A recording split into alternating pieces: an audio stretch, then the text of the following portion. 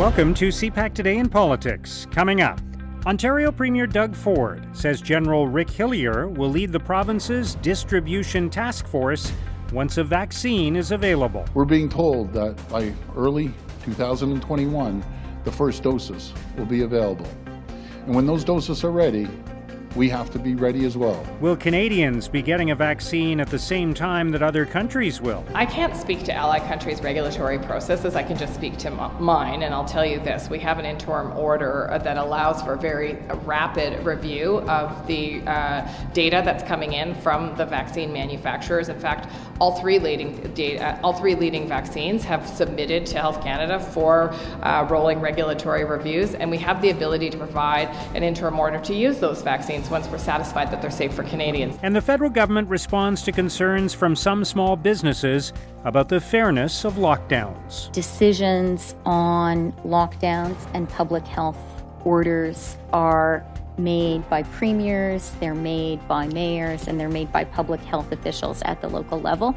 And that's how it should be, because our country is vast and there's not going to be a one-size-fits-all policy for Canada. It's Tuesday, November 24th. I'm Mark Sutcliffe. Let's get right to the top political stories this morning. I'm joined by Susan Delacourt, columnist for the Toronto Star. Susan, thank you for joining us today. Good morning, Mark. There is a lot to talk about in terms of the coronavirus pandemic and how different jurisdictions in this country are responding. Ontario Premier Doug Ford is bringing in retired General Rick Hillier to lead a distribution task force once there is a vaccine. The numbers have been mounting in Ontario and Alberta in particular, and in other parts of the country. It appears the Atlantic bubble has been broken a little bit. So where do you think we stand at this moment in the fight against this pandemic? At a precarious place, actually. If you've, a week of watching all these news conferences shows that the politicians are as dispirited as probably their populations. It's the Atlantic bubble bursting is a sign that, everybody was looking to the Atlantic as a place where this is going right. Ontario's lockdown in Toronto and Peel has got people very, very frustrated there. I write for the Toronto Star. I've been reading some of the things in there. People are very worried. And Alberta is an interesting place. This is Jason Kenney. There's been a sort of half in jest, but people have been wondering where he is. He's been in self-isolation for the second time during COVID, but he hasn't come out virtually either. And he's kind of gone to ground. But this is a premier, and we all knew him here in Ottawa as a rather gregarious politician. But he's been saying that his province is the freest. It's sort of been resistant to limits on people's freedom. And Alberta looks like it's paying the price for that, it has become an argument for clamping down on this virus. So Jason Kenney met with his cabinet last night and is going to instructions today. And you can actually just see the waves of problems this is going to cause, just spiritually, if nothing else, or economically too, to Alberta, which was already in a tough place. So, I think, the news seems to be all bad, but it was very, as you mentioned there, very much tempered. You saw Doug Ford desperate to come out and talk about some good news yesterday, so started talking about vaccine rollout, which is going to be a whole other set of problems, by the way. And let's talk about that for a moment, because that's an interesting aspect of this as well, where there are questions being asked about whether Canada will get the vaccine at the same time as other countries, which vaccines we'll have access to, how they will be introduced, how they will decide who gets a vaccine and when. So there are a lot of issues being worked out, I'm sure, behind the scenes right now. Yeah, this has been simmering for a few weeks. If you notice, as soon as the news emerged of the great vaccines that are out there in the world, the Pfizer one, Moderna, and now we've got AstraZeneca, these vaccines are being produced. Canada said, it had its hand up. In fact, The Economist wrote a chart couple of weeks ago now, a week. Time is all melting into one. The Economist ran a chart showing that Canada had purchased more vaccine than any other country in the world has placed orders for it. That's because we don't make it. That I think it's when you don't have it, go buy it. So Canada has its own, does not have a homegrown vaccine yet, and it is furiously buying up all of these other properties. The problem is that we've been seeing that Britain is saying, and the United States they're all talking about rolling this out before the end of this year. Justin Trudeau has made no such promises. He said early in the new year. We heard Christine Elliott in Ontario, the health minister, saying yesterday that would be March before things were rolling out. And reporters were asking good questions yesterday about how's it going to look in Canada if they start seeing people being immunized in the United States and Britain and other countries, and we're not getting it here. And I expect those questions are going to intensify, as more and more focus is on the vaccine. All right, let's talk about something you touched on earlier. In Alberta, they're having the discussion over what to allow to remain open and what to require be closed. And that debate, of course, has played out on multiple occasions through different phases of this crisis in 2020, right across the country. There are some small business owners and organizations that are suggesting there has been a level of unfairness to some of the decisions that have been made around this, that some businesses have been adversely affected when that wasn't necessary, that others have been allowed to remain open when perhaps they should have been closed. There has been a kind of a bluntness to the approach here rather than a level of sophistication in a lot of cases, hasn't there? Absolutely. And, it was Dan Kelly from the Canadian Federation of Independent Business who said this to me back in the spring and was saying it everywhere. And I give him credit for pushing this out there. The idea that when you close all the small stores and then have people doing their groceries at Walmart but throwing in a TV or something else they may need there, it just doesn't seem fair. And this idea has really caught on now. I give credit to the small businesses and to the small business organizations who have said, look, you can't shut us and then have these big box stores and big multi-purpose stores staying open. So in Manitoba, they've blocked off aisles. You can go in and buy your groceries in a Walmart, but you can't go buy a TV or a pair of jeans. And Doug Ford talked about that yesterday in his press conference and said it would be a logistical nightmare to try to do that. But I think you're going to see pressure from small businesses. The first time around in the pandemic, that was fine. But if there's going to be a prolonged shutdown, the tolerance for seeing these big box stores not only being allowed to stay open, but take the business from the small business seems really unfair. And unfairness is a big theme in the news right now.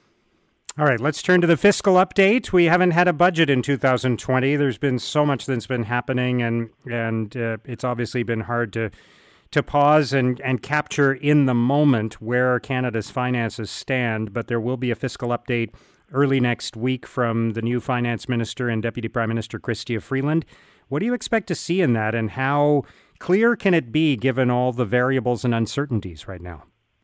Yeah, you raise a good question. What can we expect to see? I think we did have a snapshot, and I think this is a little bigger than a snapshot, but a little less than a budget. So I don't know what we're calling what's coming out next Monday.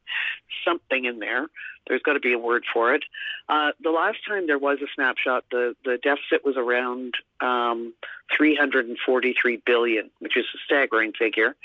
And you see economists wondering how close it's going to be to that, $343 billion or $400 billion. Chrystia Freeland, one of her stock phrases of the past couple of months has been, I don't have a crystal ball. But people are going to ask her to be looking into that crystal ball and come up with something that looks like a plan for not only what the federal government is going to be spending, but how it's going to get itself out of this deficit and debt hole. It's a shame, really. In normal times, we would be paying attention to what she was doing as finance minister, as Canada's first female finance minister. That would the budget look differently than all the budgets over the past, the history of Canada. But it is a different budget. But I don't think this is. I think I will, though, be looking for what kind of stamp Chrystia Freeland herself puts on this snapshot and how it is different. It's worth a look that way. It's just the weirdest times in the world to try to figure this out. And the most powerful emotions in politics are hope and fear. And the pandemic has seen plenty of that. So I think in a big, broad overview, I'm going to be looking next Monday to see how much of that update is hope and how much is fear. All right, let's touch briefly as we wrap up, Susan, on the early indications of what Joe Biden's cabinet is going to look like and what that means for Canada. He's chosen, of course, his Secretary of State nominee and a few other key players. So what do you think that means for Canada, and how is it going to change global politics from a very volatile 4-year period under the Trump administration? Well, first of all, it's not going to be as volatile we're expecting. The big news last night is that the transition formally can now begin in the United States. So first of all, we're going to maybe see what Canada has been doing and whether Canada has had any contacts with the new Biden administration and how quickly that starts. Canadians should be very happy about the Secretary of State, Anthony Blinken. I'm sitting here in front of me with an article he wrote almost 2 years ago. America First is only making the world worse. He is he's been with Biden for years, way back to the days of the Senate Foreign Relations Committee. He actually cut his teeth in foreign policy as a bureaucrat doing Canadian policy. He knows Canada, he knows Canadians, and he is a multilateralist. He believes that the world works best when it works all together, which is apparently, I was told by PMO officials, a big theme that Biden stressed with some enthusiasm on the phone to the Prime Minister when they had their first phone call. So you are seeing Joe Biden saying, look, I am not going to be America out there thinking it's alone in the world. It's going to be an administration that's going to be working with Canada on that multilateral stage. John Kerry is an interesting choice as a climate advisor, too. Also well known to Canada. Tiny bit of trivia. Trudeau's controversial trip to the Aga Khan's Island. John Kerry was also a guest at that destination, too. They stayed together there. So they are known to each other. Mm-hmm.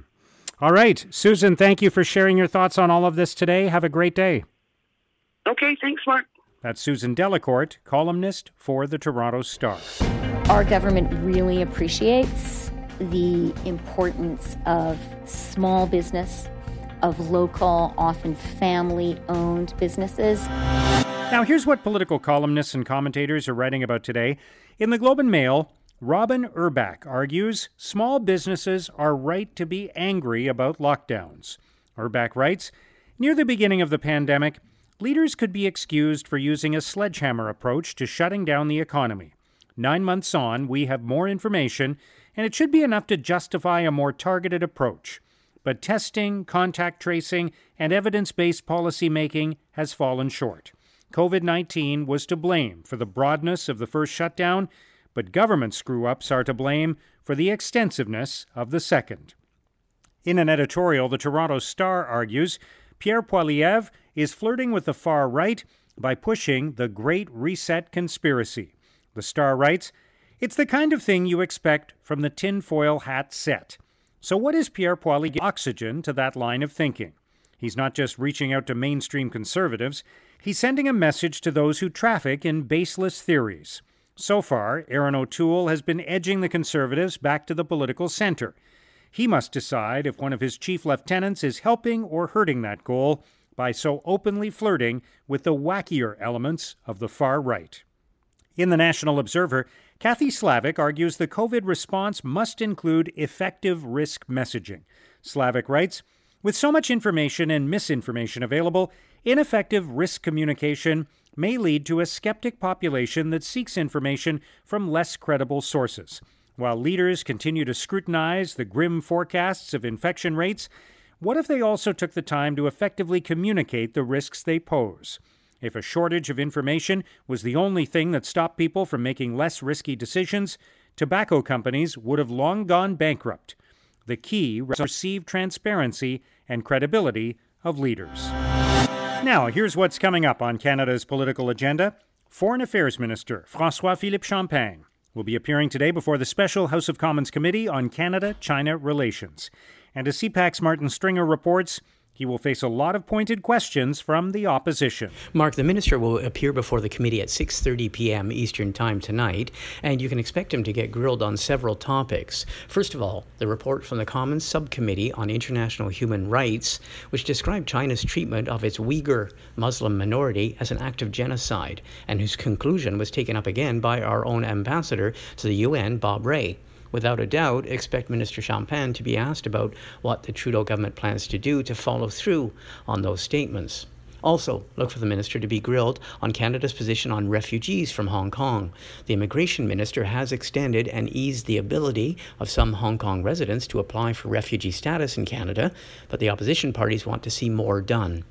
But perhaps most notably, expect the opposition members on the committee to press the minister on how the government plans to follow through on the motion passed by a majority of MPs in the House of Commons just last week, calling on the government to set up a more robust response, quote unquote, to Chinese interference and intimidation of Canadian citizens on our own soil. So, Mark, it'll be an interesting committee meeting to watch tonight. Thanks, Martin. Also today, the Prime Minister will hold a news conference at Rideau Cottage before attending question period.